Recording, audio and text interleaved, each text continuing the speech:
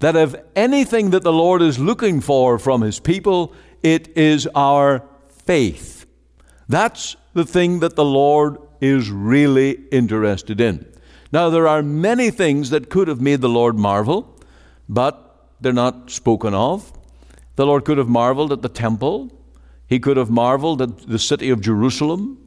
He could have marveled at the scenery from the mountain down into the valleys. But He marveled at a man's faith. And I want us tonight to look at the value of faith to the Lord and how He sees your faith, my faith, as a very precious and valuable thing.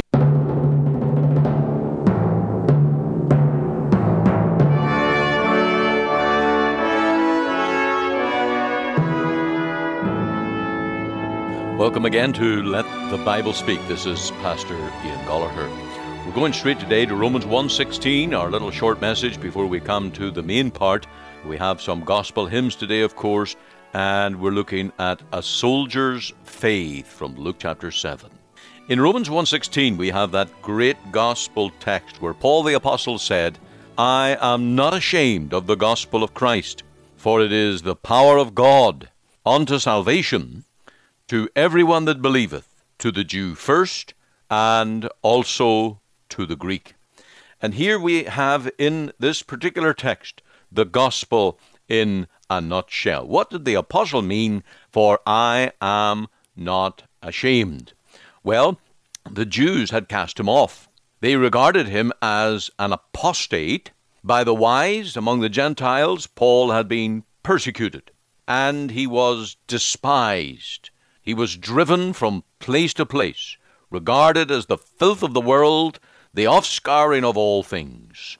In 1 Corinthians 4:13, we find here that he was still not ashamed of the gospel. He had such a firm conviction of its value and its truth. He had experienced so much of its consolation and had seen so much of its efficacy that he was so far from being ashamed of it. Therefore he gloried and he rejoiced in the power of God unto salvation. People should be ashamed of many things in this world, such as crime or folly. They are ashamed sometimes of their own offenses, of the follies of their conduct when they come to reflect on it. But they are not ashamed of what they feel to be right. When a man is convinced that he has found truth and where he has found something to stand upon principle, then they will contribute to his welfare and to the benefit of his fellow men. He will not surrender that truth. Such was Paul the Apostle. Such were the views of God's servant about the gospel. And it is one of his favorite doctrines that they who believe on Christ shall not be ashamed.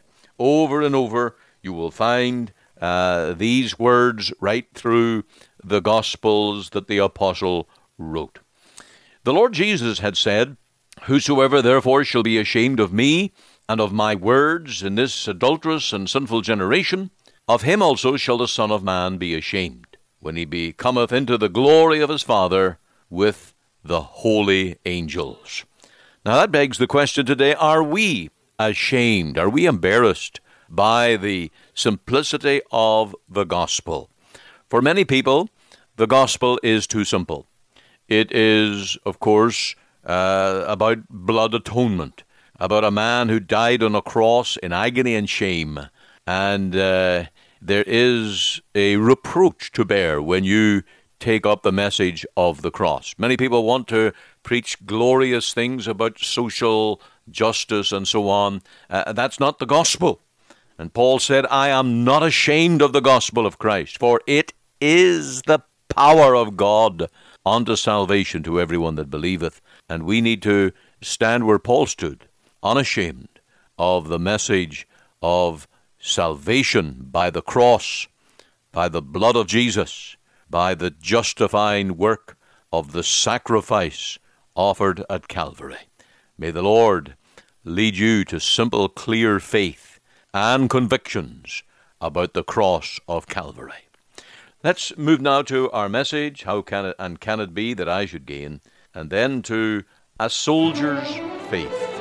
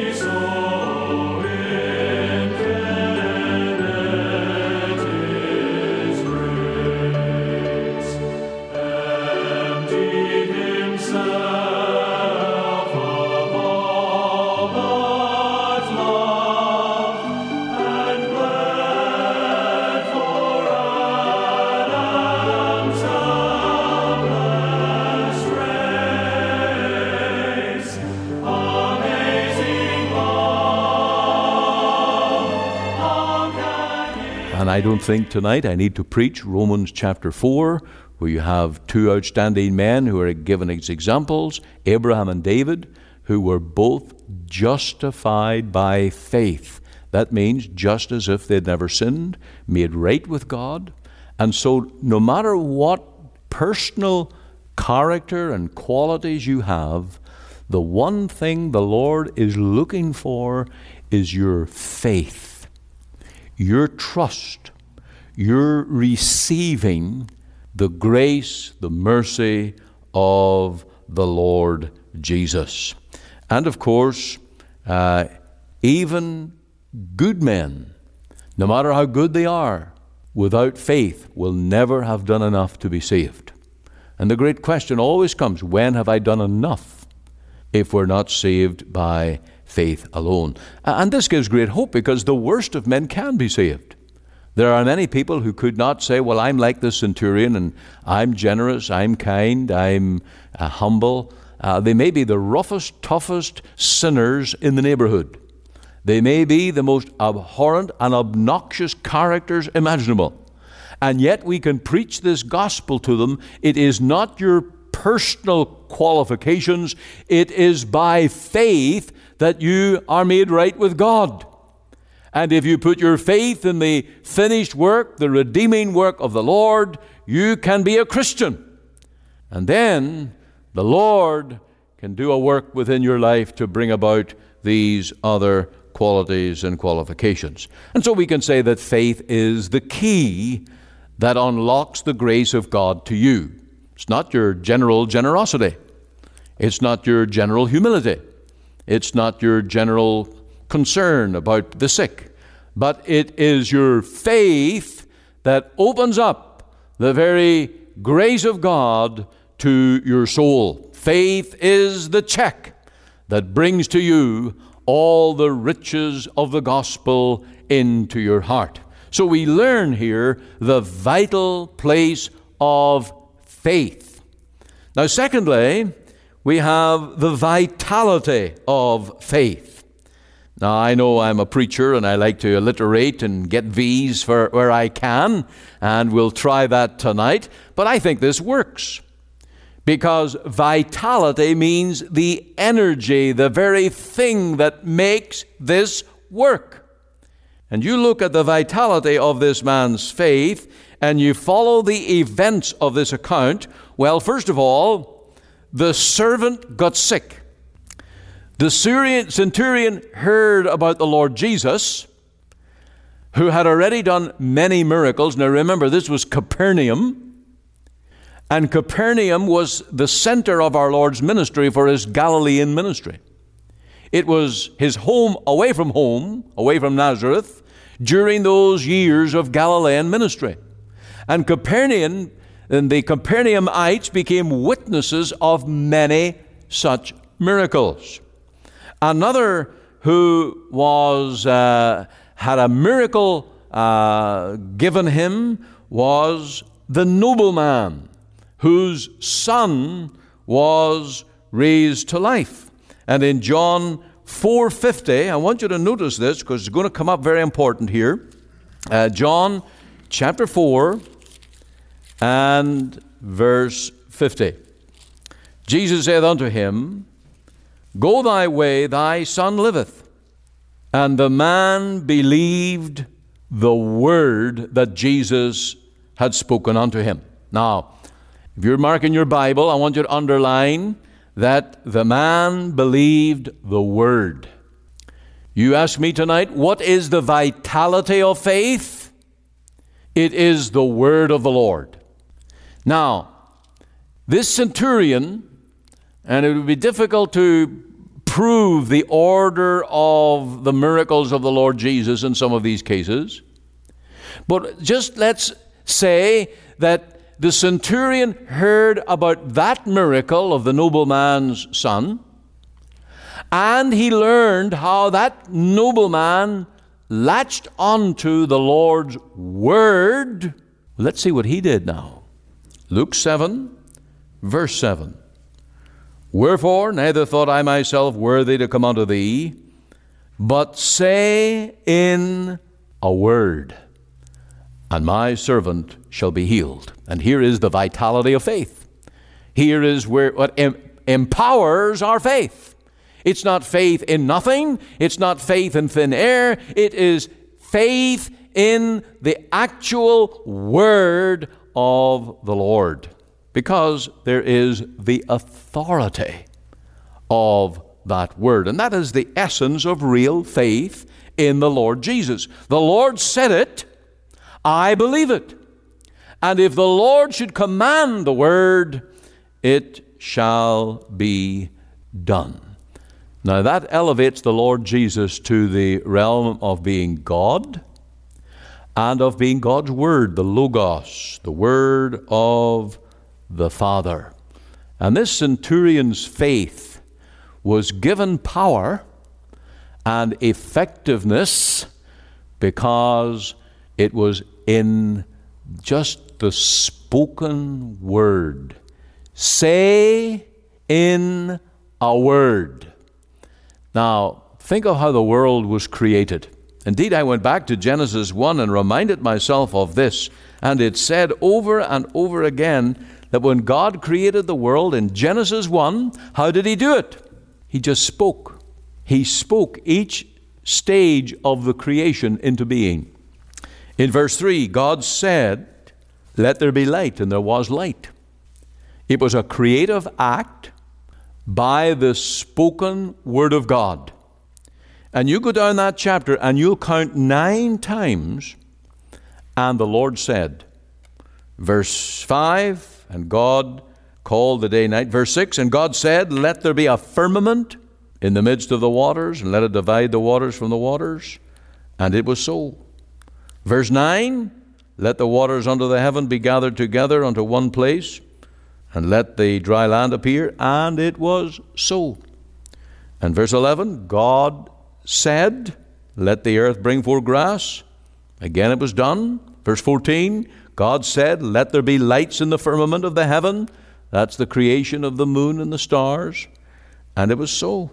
Verse 20, and God said, let the waters bring forth abundantly. There's all the sea creatures.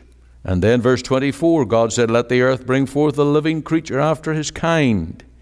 And again, it was so. Verse 26, let us make man in our image. And then down in verse 29, God said. So it is the word of God by which the world was created. Now, when you go to the book of Hebrews, and you'll find that this is emphasized in the realm of faith now. Hebrews 11:3. And this is the chapter of faith. Through faith, we understand that the worlds were framed by the Word of God. The Word of God. And what power there is in God's Word. That's the vitality of our faith. Then go back to Hebrews 1, verse 2 and 3, and you'll see this again. Hebrews chapter 1, 2. Hath in these last days spoken unto us by a Son, whom he hath appointed heir of all things, by whom also he made the worlds, who being the brightness of his glory and the express image of this person, and upholding all things by the word of his power. Now this centurion learned that secret. He learned, and as I say, I could not prove the order of miracles, that it was by the nobleman and how he trusted in the word of the Savior to heal his son, or raise his son from the dead. I could not prove the order of events, but it seems to me that the word was out. This man, Jesus, just needs to speak. He doesn't need to do anything, because there's authority in his word. Now, did the centurion really latch onto that? Did he really grasp the significance of that? Well, let's look at his own example in Luke 7, verse 8.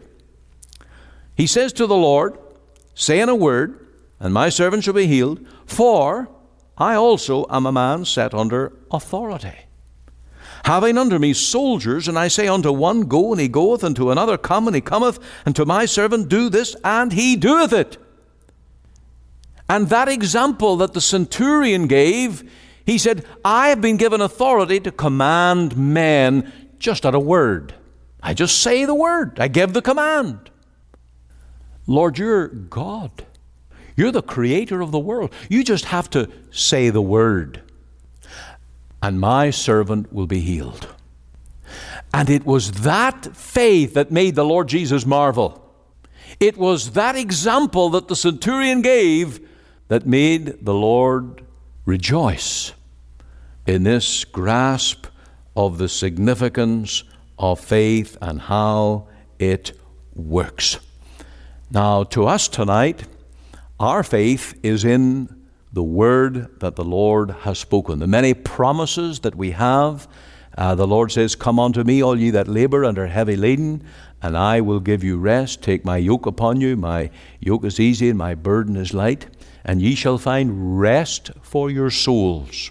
And so such promises we take at the Lord's word. The Lord spoke it. We claim it by faith. Or for salvation, all they that come to me I will in no wise cast out. And my sheep hear my voice. The Lord speaks. God's sheep, our own people, respond to that very voice of the Lord. Now we need that kind of faith. And we need to take God's book, God's word that He has spoken and written for us. This is now to us the living, powerful Word of God. And we need to put our faith in that Word and our trust in the sufficient power of the Lord. Now, when we go to prayer, we should go to prayer with our Bible open. We should be praying for the very things that the Lord has spoken and written and recorded for our learning, and take them to the Lord. And in situations where we don't know what to do, we just say, Lord, now I bring the case to you. Speak the word. Command the blessing. So there's the vitality of faith. It is taking the Lord at His word. Just say in a word, and my servant shall be healed. That brings us to the final part of this, and that is the victorious power of faith. Now, it was victorious before the people. In verse 9, when Jesus heard these things, He marveled at him and turned him about and said unto the people that followed Him. And here now is the Lord Jesus advertising this man's faith, and it was a faith that was victorious before the people. He was this man's witness. Now, this was a very high commendation. This was a very high recommendation. And the Lord was certainly well pleased with this man. It was victorious for the servant, because we learn in verse 10 that he found the servant whole that had been sick. That means he was completely better. And that's typical of Jesus' miracles. There's no one healed just a little bit. No one who said, well, I just might be a tad better today. No. When the Lord healed the blind, they could see. When the Lord healed the lame, they could leap. When the Lord raised the dead, they could go back to life as before. That's just the mark of the way that Jesus worked. And that was just like him. And this servant of the centurion was now made whole, completely better, fit as a fiddle, ready for his work, ready to go back to his duties and be a servant to this centurion. Also, it was victorious, of course, for the Lord. All of these things, of course, were done in public, and this was now adding to the repertoire of the Lord's miracles. And the centurion who sought out the Lord, sent Jewish leaders to go and fetch the Lord. He intercepted him somewhere. He didn't bring him to his house, but he met with him. And if you study Matthew's account in Matthew 8, you will get how they did have a personal interview, this centurion with the Lord, and said, just say the word. Now that was great faith, but it also required a great miracle to correspond with the faith. If the Lord didn't perform the miracle, well, that would have raised many questions. This man claims to be the Son of God. He has been able to heal others, but can he heal this centurion servant? Well, he did. And so this was a victory for the Lord. It was also a victory for the centurion, who was burdened, who had a servant that was ill, and, of course, he was perfectly healed, back to his duty again, and it was victorious. Faith is always rewarded by the Lord. The Lord said on one occasion, according to your faith, be it unto you. And, of course, there's many ways in which the Lord rewards our faith. He can give us a peace about the matter. We can rest our case with the Lord and just say, well, I leave it to you. Or we can pray and get the victory and get the answer. And certainly the centurion won that. But the Lord marveled. And the Lord made this centurion. Here we are tonight talking about him and rejoicing. And so the Lord can take faith, even as a mustard seed, a little genuine faith. And if it's placed in the right way, in the word of the Lord, God can make it a tremendous blessing. And of course, when people are converted, everyone is a miracle. And when we pray for souls to be saved and lives to be changed, it is a new creation. It is the creative, miraculous power of the Lord himself. The Lord marveled. I have not found so great faith. No, not in Israel. What's the Lord looking as he scans our hearts tonight? He's looking for faith. And again, I get back to this point. You may have many good qualities, but you must have faith and rest your soul in the gospel of the Lord Jesus as Savior and Lord. You must trust him, placing your whole eternal welfare in the Word in the hands of the Lord. Have you done that?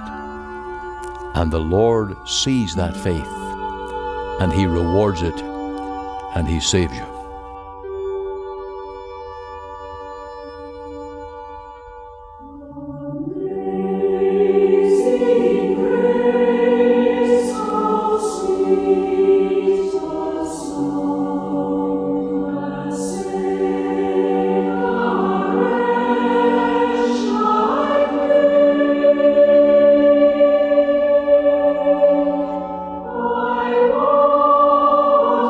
I was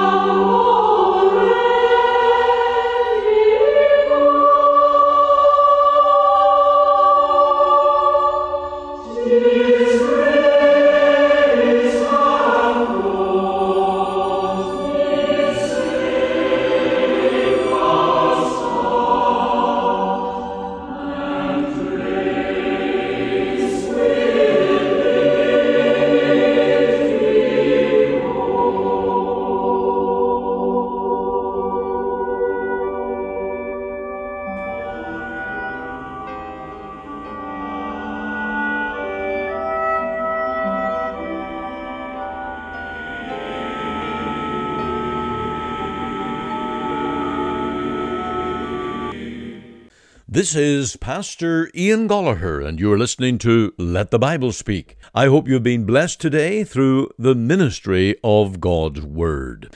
I'd also be delighted to talk with you. My personal phone number is 604-897-2040. Please call to let me know that you're listening, and we can open the Bible and pray together.